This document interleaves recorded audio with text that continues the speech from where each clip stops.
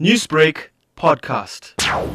This is for the Newlands, Kwamashu, Inanda areas. There are thousands of children that are starving every day, and this pandemic virus has made things even worse in terms of large unemployment. More and more people are suffering from starvation. And working with the Food for Life organization, we contributed 800,000 rands towards his kitchen. And I'm so glad that the Premier and the NEC for Social Welfare will be officially opening the center. My great content about this whole thing is that given great poverty we have in our province at the moment, I think that this is going to go to a great way towards helping these families in need. There will be vehicles going out every day delivering these meals, and it will even go to schools that don't have enough food. The project will have the capacity to produce 12,000 plates of food daily. People will be going out to distribute, but how will this work in times of a pandemic? They tend to create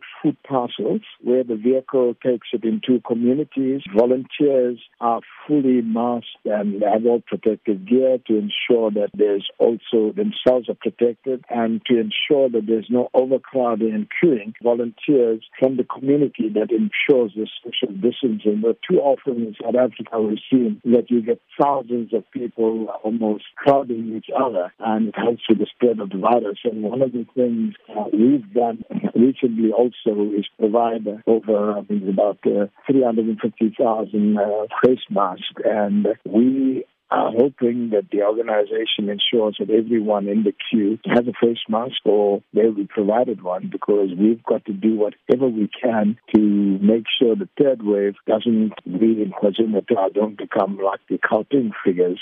Newsbreak, Lotus FM, powered by SABC News.